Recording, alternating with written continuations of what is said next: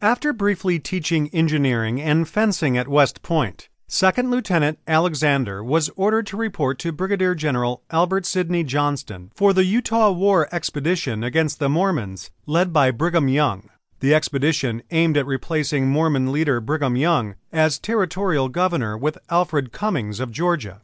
As his first official field assignment in the U.S. Army, Porter was in his element. The wide open spaces of the American West providing scenery, pristine rivers, streams, and forests. But, by his own accounts, what most excited him was the extraordinary selection of wild game, which he found fantastic. By some accounts, he personally shot 25 buffalo and countless quail, pheasant, turkey, and other wild game during his assignment there. He also delighted in meeting a number of Plains Indian bands, including the Sioux, Pawnee, Cheyenne, Arapaho, and Ute. During this time, he also met two men with whom he would later share history, Captain Lewis A. Armistead and Captain Richard B. Garnett, both of whom would be mortally wounded while leading brigades during Pickett's charge on the final day at Gettysburg.